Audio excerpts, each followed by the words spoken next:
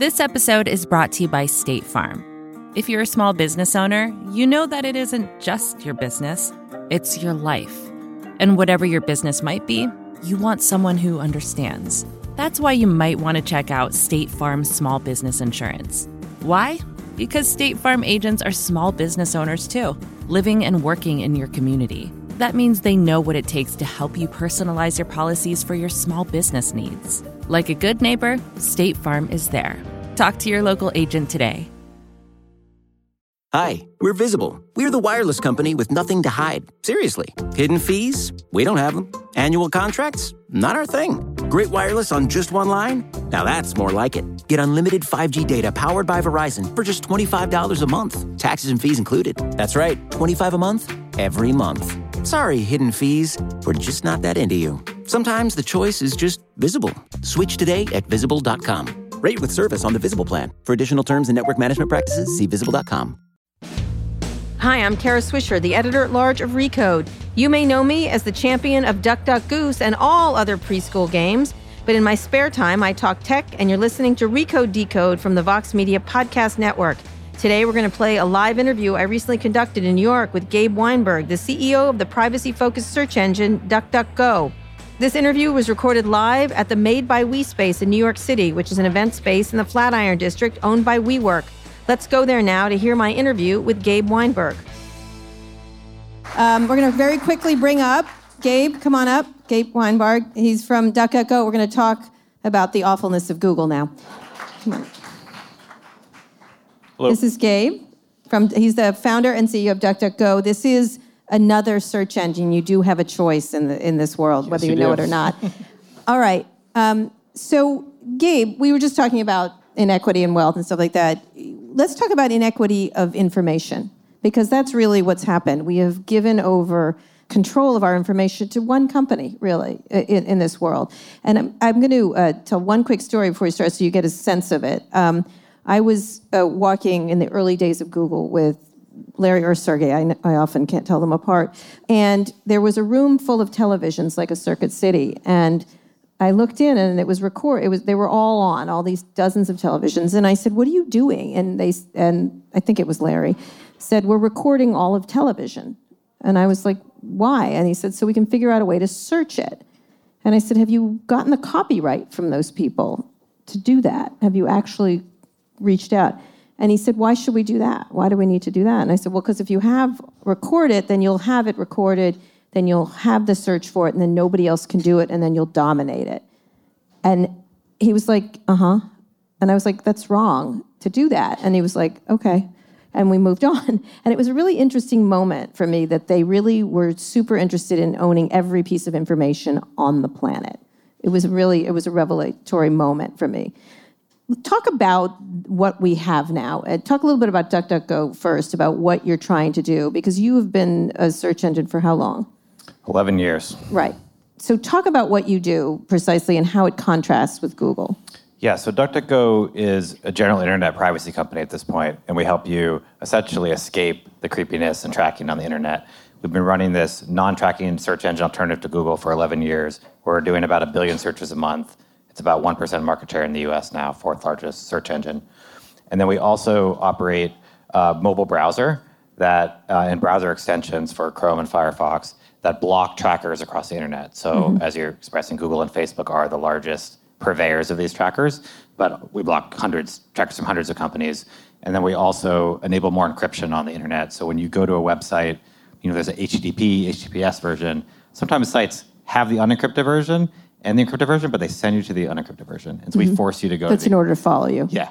And so we force you to go to the encrypted version, which helps your ISPs not from tracking you. So it's all one download that just helps you escape tracking on the internet. So why did you decide to do this? Because a while ago, everyone was welcoming this idea of convenience. I think Marguerite Vestager said that to me, is that we've traded convenience for something better. And she was talking about search engines she uses in Europe that are different. And Google's convenient. Google has Mail. Google has Maps. Google has this. And I'm using that because you're in the search business. Why did you decide to do this in the first place? Well, I have a tech policy background. So my graduate degree is in tech policy from MIT. And I originally got into search actually because I was interested in search. But immediately after launching it, I started getting privacy questions. This was well before Snowden, still 2008. And so I did my own investigation and found two really interesting things. One, searches are essentially the most private thing on the internet. You just type in all your deepest, darkest secrets. Right, Search, absolutely. Right? And the second thing is you don't need to actually track people to make money in search. So Google still, to this day, and there's been congressional testimony, actually the hearing that I was at, the representative from Google said this, they still make most of their money off the same way DuckDuckGo makes money, contextual advertising, nothing to do with following you around. It's keywords on the search page. So you type in car, you get a car ad. And you can do that without tracking anybody. And so what I realized pretty quickly is that's a better user experience, and just made the decision not to track people. At the beginning of that wasn't the main differentiator because we weren't as aware of all the privacy harms. But as time has gone on, it's become the main driver for people to adopt DuckDuckGo. To adopt that. So talk about contextual advertising, because this is just a basic business, is if you type whatever. And a lot of ways, if you think about a Google or what you are, search is sort of a database of human intentions. Yes, this is a great history of advertising, and I think it helps to explain the current market. And so it used to be the case, as you're saying, and the internet started all the way up until the mid-2000s, this contextual advertising was basically all advertising. So on search, it's just the context of the page. But it was also the case on publisher sites. I'm sure you remember, sites used to sell their own ads. They would put advertising based on the content of the article. And then in the mid-2000s, it switched to behavioral advertising, which is the creepy ads, the ones that kind of follow you around the internet. And two companies dominate that because they have all the data on people, Google and Facebook. But there's been no real proof that is really better, and it's arguably way worse for the publishers who then have ceded all sorts of money to Google and Facebook and decimated the business talk about that shift to behavioral advertising, because when you did it, years ago at Google also, there used to be a ticker that used to run across when you entered Google about what people were searching for at that moment, and they stripped it of dirty stuff, which was quite a bit apparently. But you would see things like, horses, jam, French, and you'd be like, what the fuck is that person searching for? I would sit there and I'm like, I don't even understand that query. Yes. Talk about how it shifted from that to the idea of behavioral. Why go there? What happened is you had publishers selling the biggest inventory, so the top of the page, banner advertising, and then they still wanted to make some more money, so they had seeded the bottom of the page to ad networks they didn't want to sell. And Google's was the biggest. It was AdSense, based on a company they actually acquired. Called DoubleClick. Before that. Before DoubleClick. Yeah, the one before that. Right. And then they acquired DoubleClick in 2007. And so slowly publishers kind of ceded some of their page over to it. And then Google ended up having all this behavioral data. So if you search for something, you could then follow people around with that search. And those advertisements became more lucrative. And then slowly publishers ceded most of their page over to this behavioral advertising.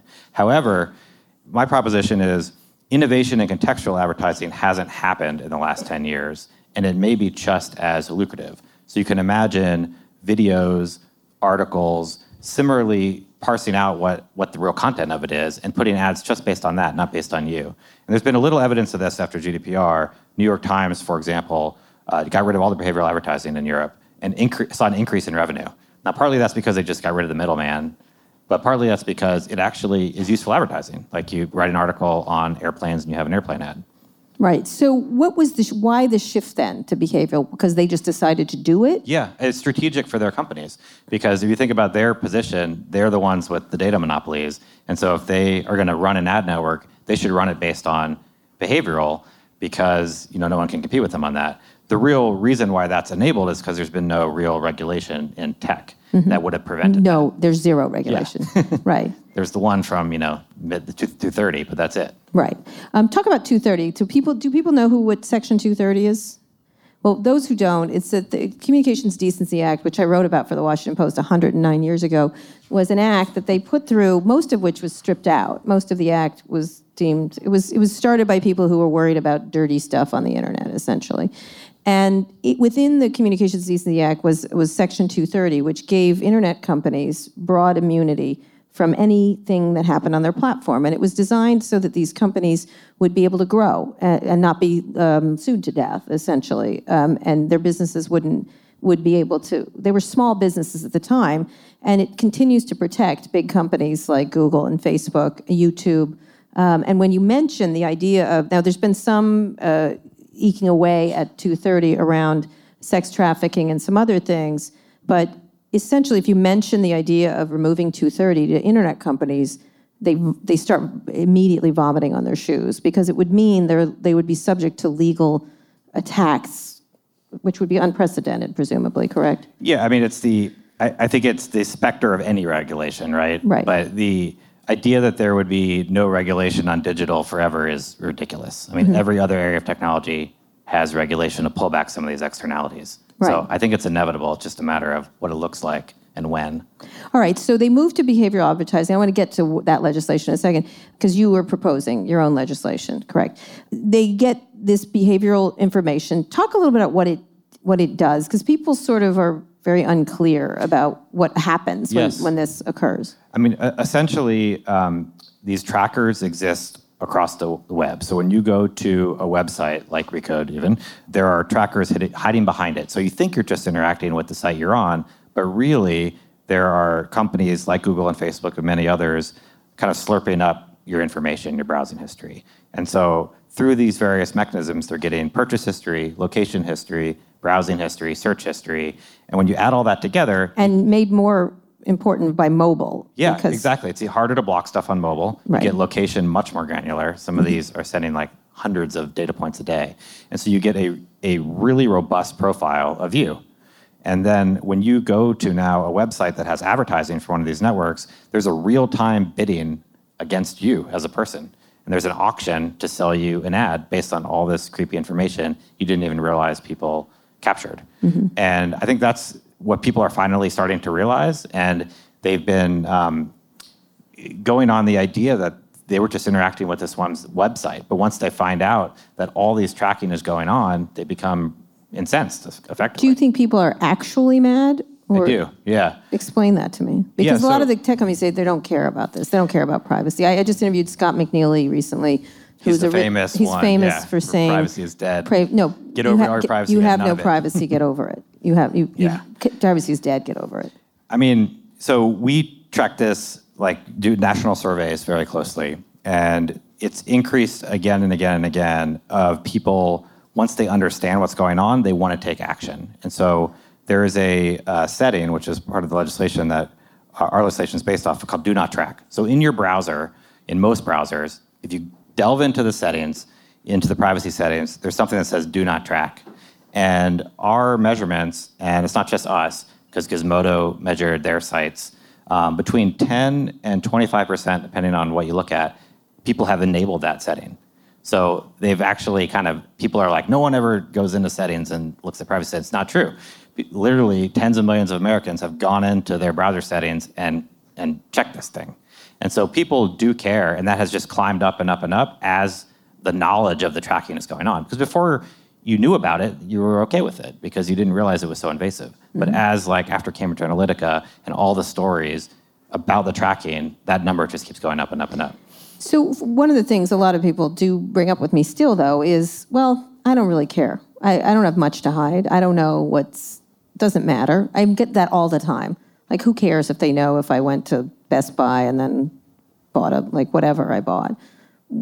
Talk to why that might be not the best way to think about it. Yeah, there's kind of two answers to that. One is philosophical in that, privacy is a fundamental human right. And so you don't need to care or hide anything to exercise your rights. You wouldn't say that for speech. Just because you have nothing to say doesn't mean you should have a right to free speech. So that's kind of on the philosophical side. On the harm side, there are some that people don't realize. So a lot of people really don't like the creepy ads following them around. Some people seem to be fine with that. At a more deeper level, there's this thing called the filter bubble, which is that recommendation algorithms, and in particular search results, are tailored to you. And that means that you're not seeing what everyone else is seeing, and that actually distorts the democracy. And that's a real harm to individual people and society. And then there's just the general identity theft and data breaches, which is happening over and over again, which is one of the main drivers for adopting stuff like DuckDuckGo. So you've submitted legislation, you've created legislation that you would like model legislation, yeah. That you would like someone to submit to Congress. Explain what you want to do. Yeah, so this is in the landscape of all the privacy legislation.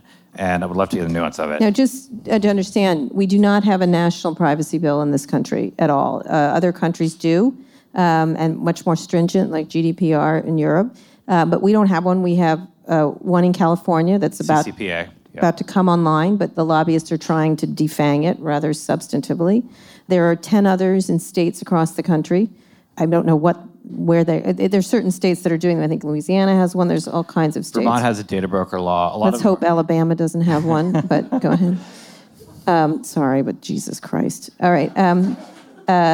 But there's too much of a patchwork of them, correct, across the country, the idea. There's not a national bill. There's no national bill. We really should have a national bill like GDPR. But one of the problems with GDPR is how it was operationalized is a lot of consent dialogues. And that's called notice and consent. And people just end up clicking the consent. And so what we think a better mechanism is this thing that I was talking about earlier, this do not track setting in the browser that tens of millions of people have already put on. And the fact that consumers have already adopted it and it's in the browser is just an amazing legislative opportunity. Just give it teeth. And it's actually a better mechanism for privacy laws because once you have this setting and it works, you don't have to deal with all the pop-ups anymore. You just set it once, and then sites can't track you. Should it be set from the beginning as do not track? This is a debate, whether it should be default on or default off. I would love it to be default have to opt out of it. But I'd be happy if it was opt-in as well, because I think people will. Oh, people keep tripping here. This is outside. The second trip. Hello. Sorry. Okay. No, it's the same guy. Okay. It's the same guy tripping. All right. Now he's just fucking with me. All right. Go ahead. Sorry. No worries. I think people will opt in. Google. Yeah. Out there. I think people will opt in if they have the opportunity and they can opt out of this tracking. And so what we're hoping is there's kind of two things. One, as you said, California is getting defanged, the California bill. As that happens, the pressure for a federal bill is going down this year because if it's all defanged, there's no pressure to pass something that preempts it. And so but still all the people in the country really want something passed. And so one option here is this would be a much simpler thing to pass. Just give a do not track mandate for no tracking for that setting. Much easier than comprehensive legislation. The other thing is that any comprehensive legislation that gets passed, do not track can be the mechanism. So we're hoping that it gets added to any larger bill as the mechanism to help people opt out. So why do people have to opt out? You don't have to opt. Why do they have to opt into it, I guess? Opt into it because you don't have to opt into clean water. You don't have to opt into, I think I'd like my water clean or dirty. It's kind of crazy, the stuff that consumers have to do in order to protect themselves compared to almost any other thing they use. You don't, again, opt in, I'd like the tires that don't fall off. Opt in, I'd like the food that isn't tainted, please. Why is that mentality around? I think the mentality is around because of the lobbying that it would distort the advertising business model. And I would love it to be opt-in by default. But in a realistic way, I think if it was operationalized as a way to opt out, I think that would be effective because, as you said before, the other argument is some people don't care, and that gives people really the choice. That they just could leave it there. Yeah. We're going to take a quick break now, but we'll be back after this with Gabe Weinberg, the CEO of DuckDuckGo. This episode is brought to you by State Farm. You've heard it before. Like a good neighbor, State Farm is there. But it's more than just a tagline, because State Farm agents are small business owners themselves who live and work in your community. And if you're in the market for small business insurance, who better to work with than an agent who understands what it takes? State Farm agents can help you create a personalized insurance plan that fits your small business needs and budget.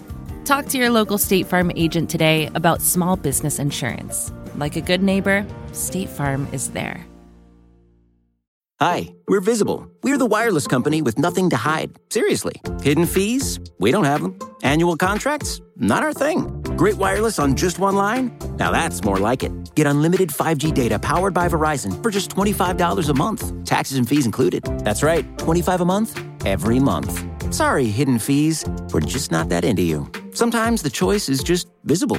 Switch today at Visible.com. Rate with service on the Visible plan. For additional terms and network management practices, see Visible.com.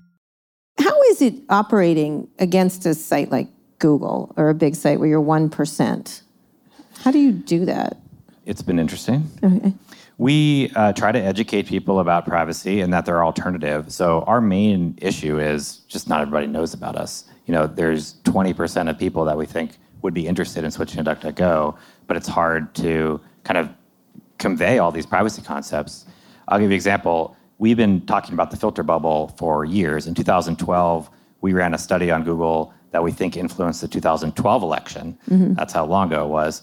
But we had to speak for 10 minutes to explain what the filter bubble was back then. Mm-hmm. But after 2016, in the last 2 years, now we can talk about the filter bubble, just name it, and people know what it is generally.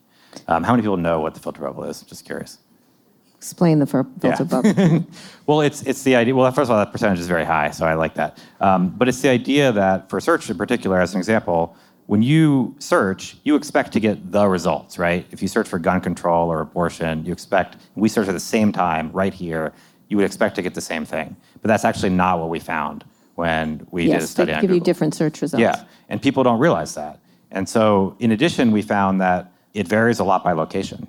And so if you take that to the extreme, let's say that voting districts are getting different results for candidates or issues, it can skew the polarization of that district very easily over time because people who are undecided are actually searching for these topics, and people generally click on the first link, and if you're controlling that first link in that district, that's what people are going to learn about. So what do you, Anand was just talking about the idea of people that shouldn't have this kind of power, having this kind of power.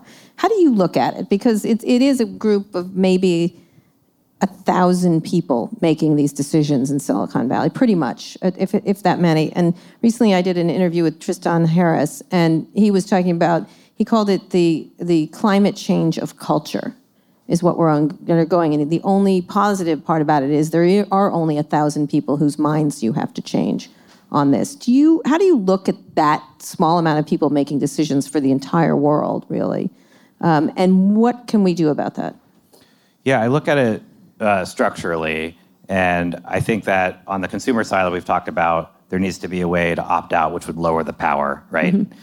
On the kind of structural business side, at the core of this problem, at least the one that we were talking about here, is data monopolies, right? It's the collection of data profiles, and there are ways to split those up. So some people are talking about extreme measures, which I'd be in favor of, spinning off companies, but there are other ways to do it, such as not allowing data to be shared between different business units. So if you're on Instagram and you are browsing something, that data cannot be shared and used on Facebook or WhatsApp. Which was precisely the reason Facebook bought that company. Yeah.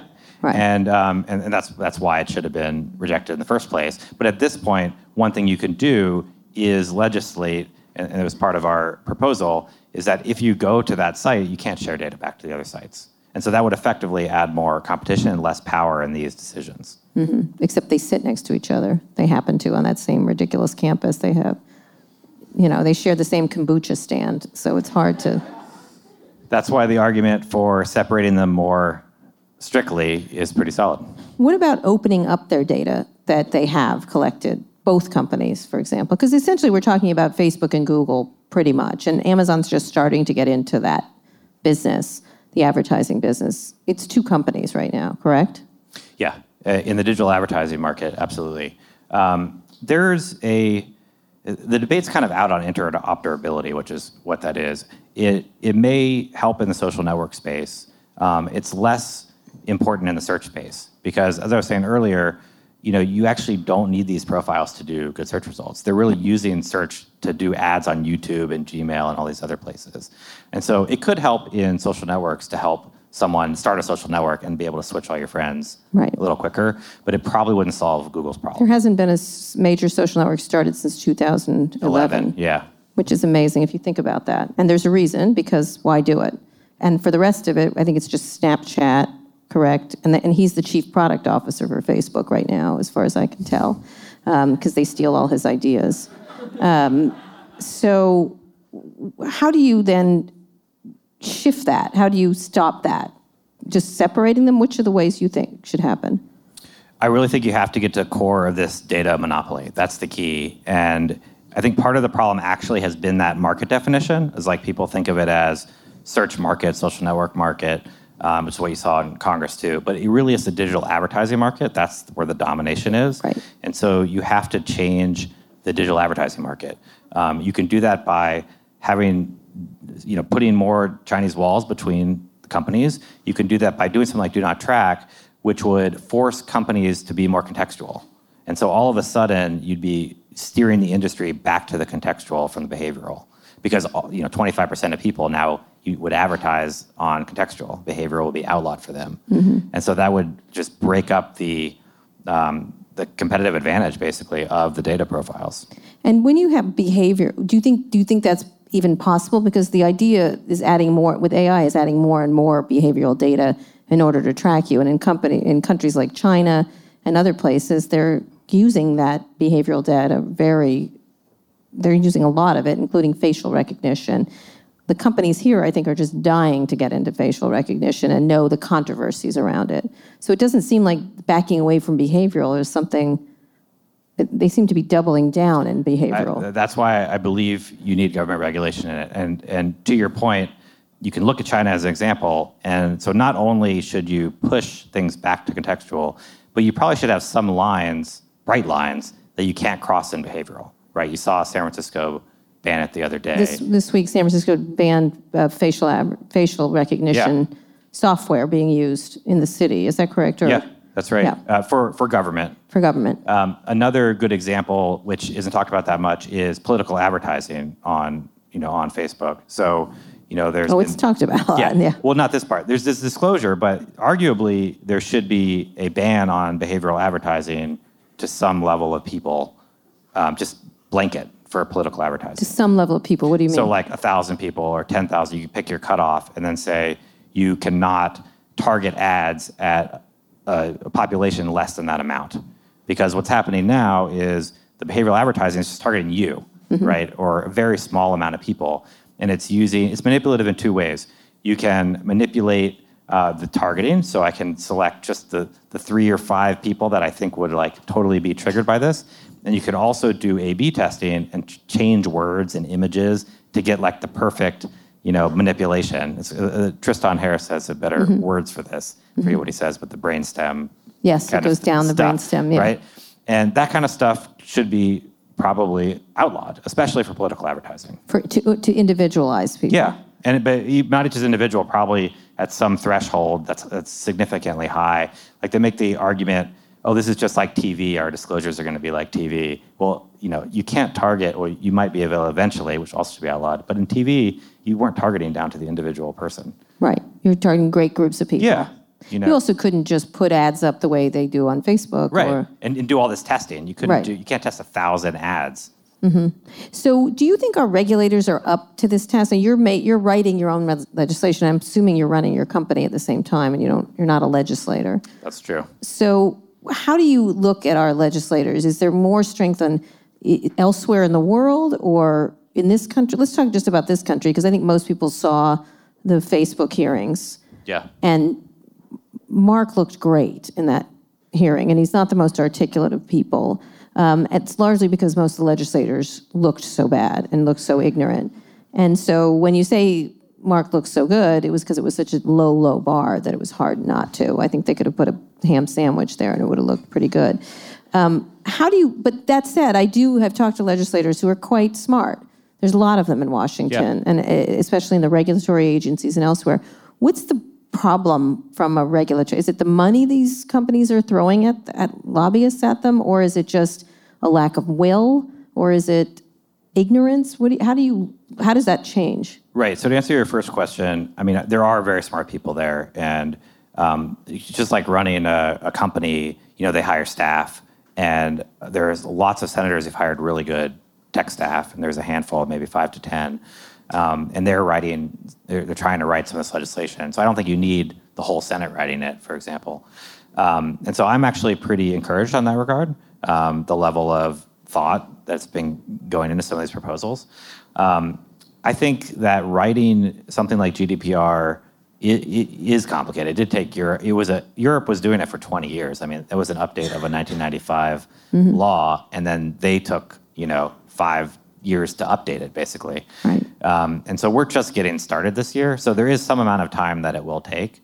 That's one reason we proposed this legislation, because you can do this right now. Like, this is an easy thing you could do. Like, solving a lot of it all at once is difficult. I'd prefer to do it a little bit in piecemeal, as opposed to just one thing and then be done. That's the other thing I don't really like about our government system is we pass something and then we don't touch it for 20 years, which is what happened to the CDA. It would be better if we passed something every year or two and kind of tweaked it. So what do you imagine of the many different things that are happening? Like right now, FTC is considering fining Facebook $5 billion, which I called a parking ticket. Yes, I agree with you. Thank you. I'm correct. Need another zero. 2 zeros, actually, I've decided. Yeah, that would do it. 2 zeros would, yes, that would do it. But the concept is fining them, taxing them is another way, regulatory guardrails is another way, and breakup, antitrust action for presumably breakup, and then not letting them buy anything. Yeah. Of those things, what do you imagine is the most effective right now? I think not letting them buy things would be good. Right. Anything that gets at, if you're talking about Google and Facebook and the digital advertising market, anything that gets at the data monopoly would be good. Of those, Breaking Up could do it, Chinese Wall could do it, Do Not Track could do it. All of those would do something. And why? How much time do you imagine it will take? There is a techlash going on right now, and it's largely because of the 2016 election and the idea that the Russians were customers of these companies. Do you imagine that will continue, or do you think it's going to peter out in the next? And how dangerous is it for the next elections that these continue to be issues? Do you think these companies have finally sort of come to Jesus and said, oh dear, we've made some errors here? I think you're seeing that because all of their announcements have just been centered around privacy, right? So they're feeling this is a real thing at this point. Maybe Scott McNealy is still saying that, but everybody else is now embracing at least the word privacy, whether they mean it or not. Right. I think you're going to see the techlash continue until people think there's some meaningful change. I worry about the breakup because that takes a really long time, historically. Right. And some of these other things can be done much quicker. And so I'm hoping that something will get done quicker. I'm a little saddened by what's happening in California because I think that's slowing things down. Right. But what I haven't heard anyone talk about, which is interesting, is that got started by a ballot measure, for people who don't know. Everything in California gets started by a ballot measure, just so you know. Yeah, one person did that. Yeah. There's nothing to stop somebody from doing it again if it gets watered down. That someone put on something else. Yeah, or put on the same thing again. Right. If it gets totally watered down, just do the same thing. And yet we don't have privacy in place. We're going to take another break now. We'll be back after this with Gabe Weinberg, the CEO of DuckDuckGo. Support for this show comes from Slack. You're a growing business, and you can't afford to slow down. If anything, you could probably use a few more hours in the day. That's why the most successful growing businesses are working together in Slack. Slack is where work happens, with all your people, data, and information in one AI-powered place. Start a call instantly in huddles and ditch cumbersome calendar invites. Or build an automation with Workflow Builder to take routine tasks off your plate. No coding required. Grow your business in Slack. Visit slack.com to get started.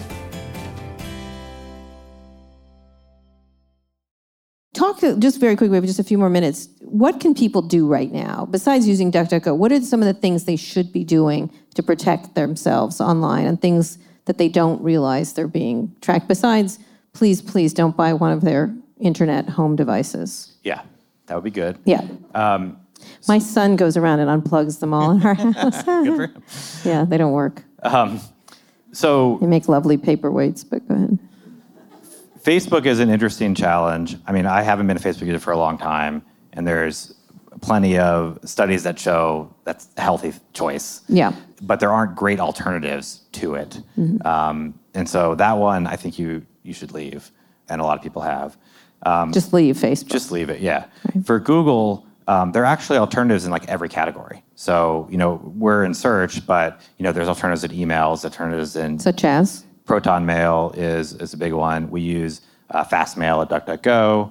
in Docs, there's things like Zoho. They're not all super private like us, but they're often paid but cheap alternatives that put privacy first. And so I would leave the services because the idea that their alternatives don't exist is just nonsense.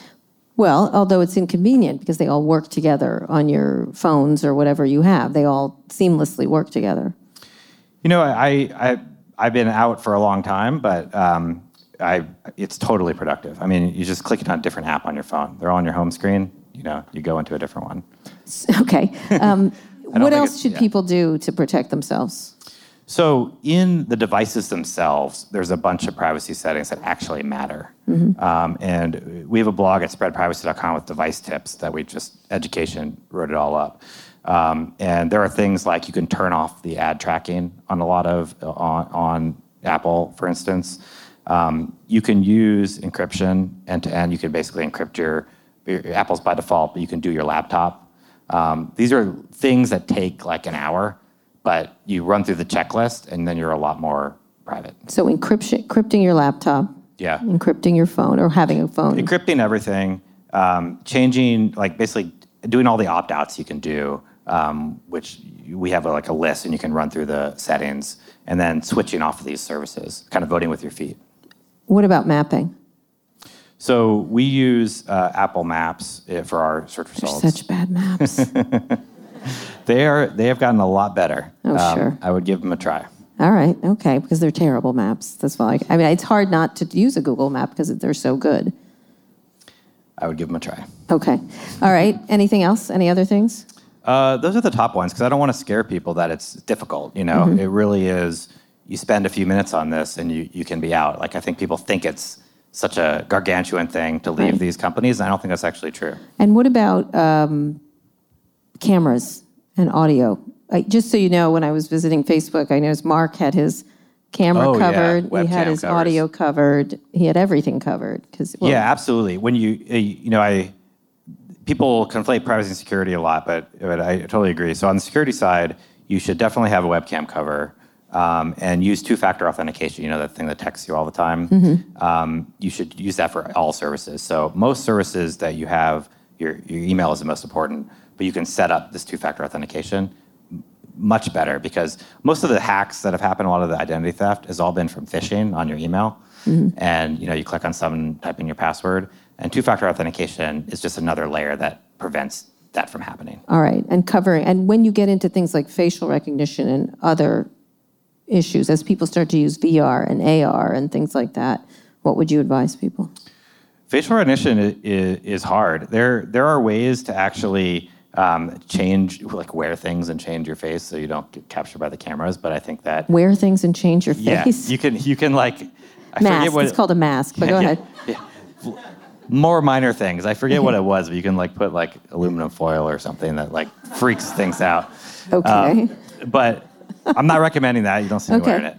I think the problem with facial is you're going to need laws, with some of this stuff. And so San Francisco's great, starting the trend there. Okay, not to use facial, and companies not to use facial recognition. Yeah, you're going to need, that one is going to need to be solved at a more societal level. Do you think people realize how much facial recognition is used in this country? No, not at all. There was the Privacy Project, the New York Times, so you're aware, there was a really interesting story 2 weeks ago where they took, I don't know if you read that one, they took camera. As part of the project. You were part of that story? Yeah. No, that's the project. But yeah. So they took live webcam footage that was just on a camera and just put it up on Amazon with their facial recognition off-the-shelf stuff, and then were able to de-identify a bunch of different people. Yeah. And then called them up and was like, I saw you walking here. Right. And it took $100 and 3 hours. Right, well, exactly. And they also are using things much more seriously in workplaces to watch your face as you work, and also to decide whether to hire you based on your facial expressions. And what they're trying to do right now, from what I understand, is track some of the new software will track your face and expressions during an interview, and then match it to their top performers whose faces they were also tracking, and therefore don't hire you if you're not one of their top performers' facial expressions. It's crazy. This is another area, just bias in algorithms in general. But this is to your earlier point, is that I guess the central point about regulation is there's been no regulation for 20 years, right? So there's just a dearth of regulation, and you're not going to solve it in one shot. And so, like, this bias in algorithms probably needs to be a separate bill, right? AI in general, this area, facial recognition, we need to tackle these problems separately. But there are the biggest problems, and so we should be doing it year after year. I worry that there's going to be a checkbox, like we pass something and then it's going to be done. We're going to have to keep the pressure on. Do you ever imagine, and I'll get to questions from the audience, that we'll ever escape the enormous power of something like Google? Because what it's become is that it is the answer machine for everything, really. Even though you have 1%, they have 90% everywhere. Yeah, I do. I think if we have these structural changes, I think you could see the market open up. We are a small company, right? And so we're only 65 people. And so you're like, well, how do you compete? And I mentioned earlier we use Apple Maps, right?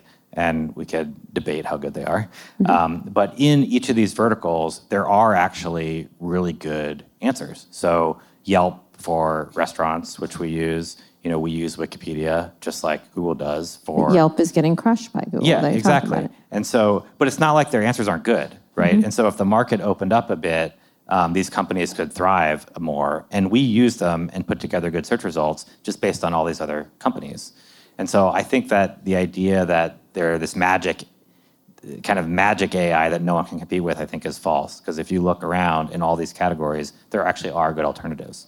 But given that the amount of money they have, the amount of money they make, and the fact that consumers like them, like using them, I think one of the issues around all these tech companies is, Amazon's so great about delivery, even though they're ruining the lives of retailers across the country. I'm sorry about that. Or causing people to have jobs, or their contractors are treated badly within the stores. But gosh, they delivered my iced tea really quickly, and it's delicious. Yeah. Or Google, it's they're a horrible monopoly, and yet, wow, they were fast on giving me that answer if so-and-so is alive anymore, or whatever they decide. Yeah, no, I mean, it's interesting. I always search people if they're dead or not. So, trust in Facebook has precipitously dropped in the past year. And so I don't think it's inevitable that trust is always at high levels, even if people kind of like... Right. Trust in Facebook has dropped, usage has not. Yes. Well, that's because there has not been a great alternative, right? People don't necessarily believe or want to believe the healthy, ness of quitting. But trust itself has eroded. And so I think trust could erode in these other companies as well. And last question, are you worried about who runs these companies at some point? Because one of my worries has always been, many years ago, I wrote a story about Google trying to take over Yahoo search. Yep. I think I've talked about this before. And they were going to it was going to get them 90% of the market at this point. Yahoo was still a substantively large search, did substantively large search business, and Microsoft was the third one. And I was very much, I was struck by they can't have 90%. Why isn't our government stepping in to do something about that? That's a ridiculous amount of market share. And so a line I wrote was, at least Microsoft knew they were thugs. Google pretends they're all happy with their funny balls and their crazy eating habits and their weird clothes and stuff like that, but they're still, as adorable as they are, they're still just as evil as Microsoft was. And so I was making that point, and I think it was Eric Schmidt who called me up and said, that's really mean, that you say we're thugs. And I said, well, I think you're worse than thugs because you don't know you're thugs, and you are thugs, and therefore you're worse than thugs. And he was like, we're not thugs, we're really good people. We're really good people. And I said, I get that, but I can't imagine a world where you have a company of this much power over information. What if someone, and of course, it's like 3 clicks to Hitler, but that's what I said. It was like, what if Hitler ran Google? What if someone who wasn't so nice ran Google? And it was like, well, they don't. And I was like, yes, but what if they do? And they said, what if they don't? And so are you worried about the concentration of power in the hands of, again, a very small amount of people? Yeah, absolutely. I mean, I worry that you're basically saying, they intend good, right? And it's like the road to hell is paved with good intentions. And I believe, like we did this filter bubble study, that they did influence the 2012 election. Now, a lot of people on the left liked the outcome. And what we found, by the way, was when you searched for stuff, we found this thing called magic keywords, where if you search for something and you search for something subsequent, you would get extra results inserted based on the previous search. And so Obama was a magic keyword. So if you search for Obama and then gun control, you get 3 gun control results in the results. Romney was not a magic keyword.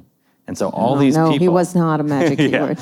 And so all these people searched for Romney and Obama, and there were tens of millions of extra Obama results inserted across the country for that entire run-up to the election.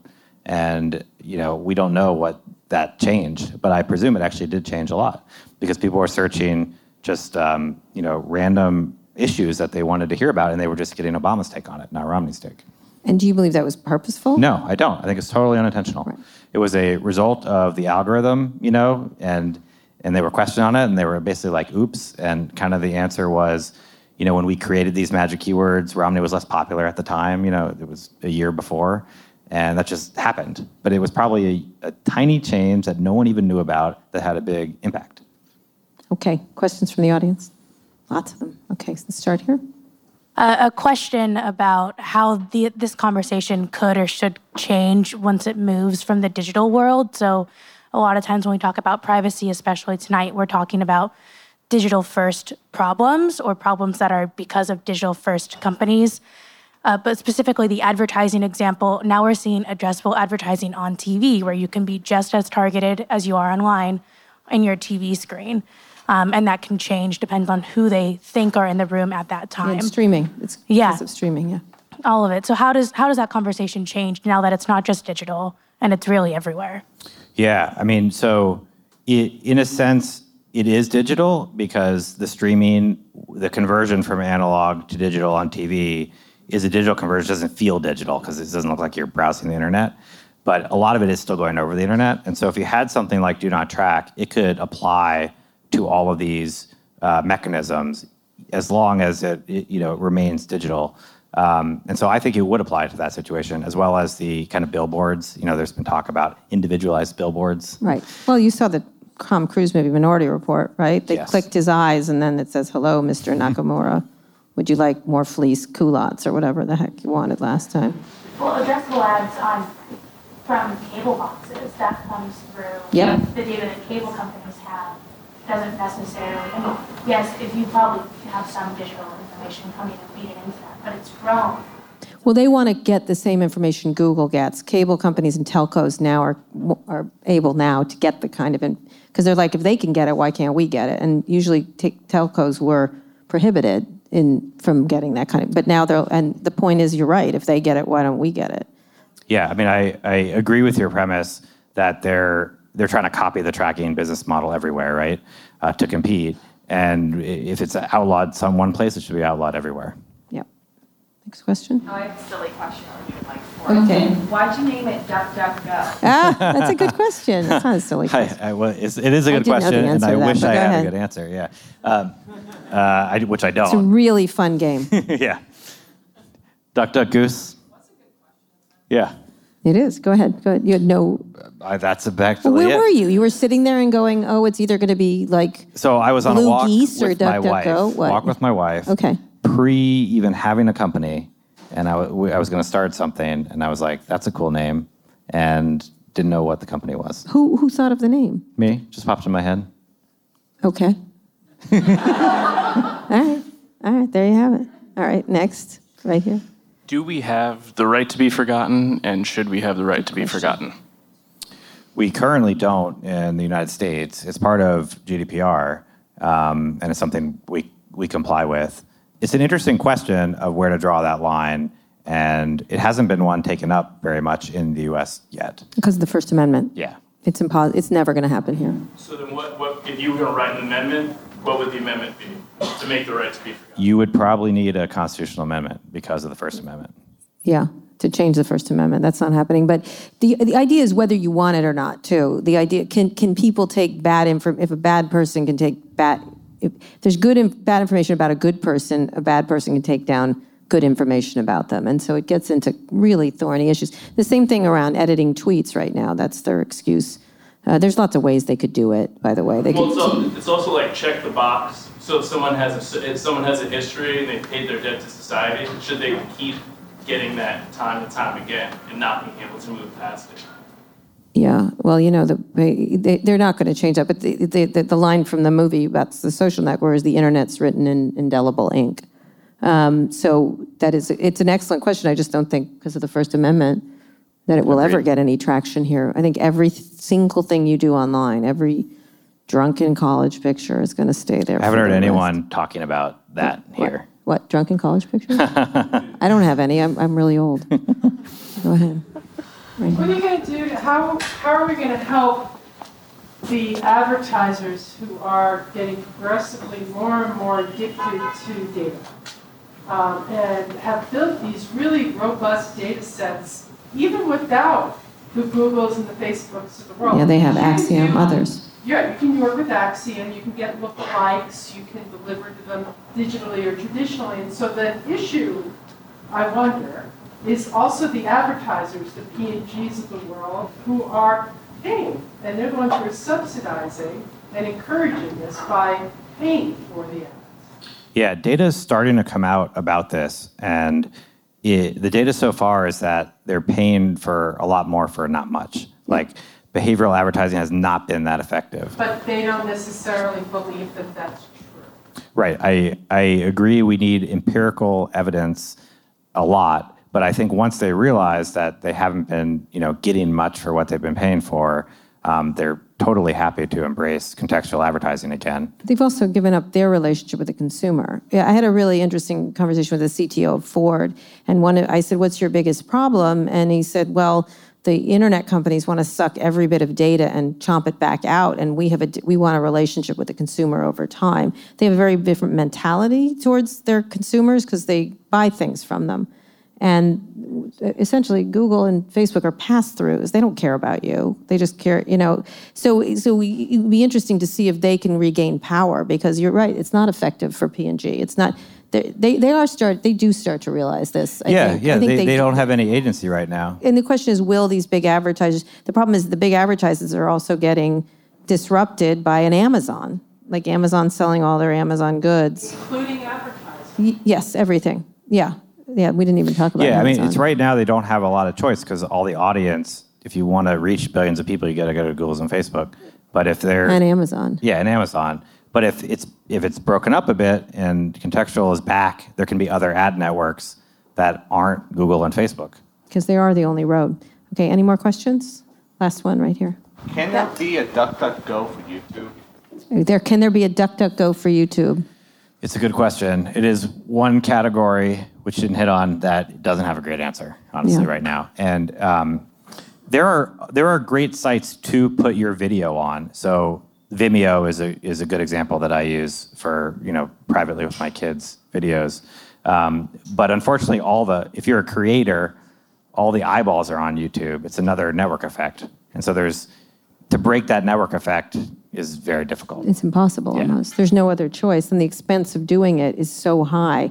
So they can create monopolies without creating monopolies, which is really the question for our legislators. Yeah, that's another legislative question we didn't address, but that one is an argument for treating it as a utility at that point. If it's such a natural monopoly that nothing can really compete with it, you need to regulate it as a utility. Or change law, or change the way we do antitrust law. I think that's really, there's interesting people like Lena Khan and others that are talking about how to change the idea of what a monopoly is, and it doesn't have to cause consumer harm. In fact, it could have consumer good. You all like all the freebies you get from all these companies. You really do. That's the problem here. It's not harmful to consumers, except it is. It's harmful to society, but it's not. There's an interesting argument. There was another New York Times article from Brian Chen who left Facebook, and he saw it's one anecdote, but it was interesting. He saw his purchases go down by 50% on his credit card. Mm-hmm. And so you can say, well, he wasn't seeing a lot more ads, right? Because he wasn't on Facebook seeing all the ads. And that's definitely part of it. But some part of it was also because the ads were probably manipulative, and they were kind of like manipulating him to buy stuff. And so that's arguably a direct consumer harm. It was money out of his pocket. Right. He wouldn't have spent otherwise from being manipulated. Addictiveness, which is something a lot of people are talking about at this side. I mean, I don't use Instagram. I don't use any of these services, by the way. But I was on Instagram the other day, and I was like, I must buy that strange little object that there's. I don't know what it was. It was some bra that was better than other bras, and it was not. But it was like weird, and I don't know what it was doing to my brain. It was I was Yeah, they probably ran fascinated. 1,000 ads on that thing to like. It was the weird. exact I literally emotional had to trigger. have it. I didn't buy it, but it's close. Close, yeah. Close, but not quite so close. Anyway, thank you so much, Gabe. This is Thank Gabe you. Weinberg from DuckDuckGo. Thank you all for coming. We'll be doing a lot more of these around on lots of topics, and I'm at Kara Swisher on Twitter. Please tweet at me with ideas of people we should interview. We try to get a range of people to talk to, and so we really love suggestions. Thank you so much.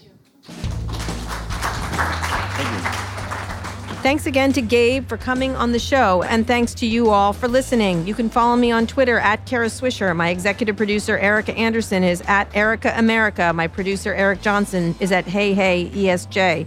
If you like this episode, we really appreciate it if you share it with a friend. And make sure to check out our other podcasts, Recode Media and Pivot. Search for them on your podcasting app of choice. Thanks also to our editor, Joel Robbie. Thank you for listening to this episode of Recode Decode. I'll be back here on Wednesday. Tune in then.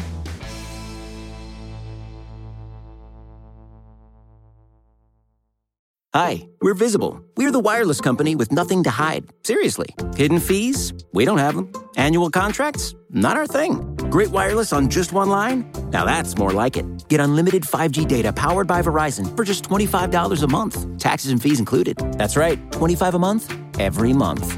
Sorry, hidden fees. We're just not that into you. Sometimes the choice is just Visible. Switch today at Visible.com. Rate with service on the Visible plan. For additional terms and network management practices, see Visible.com.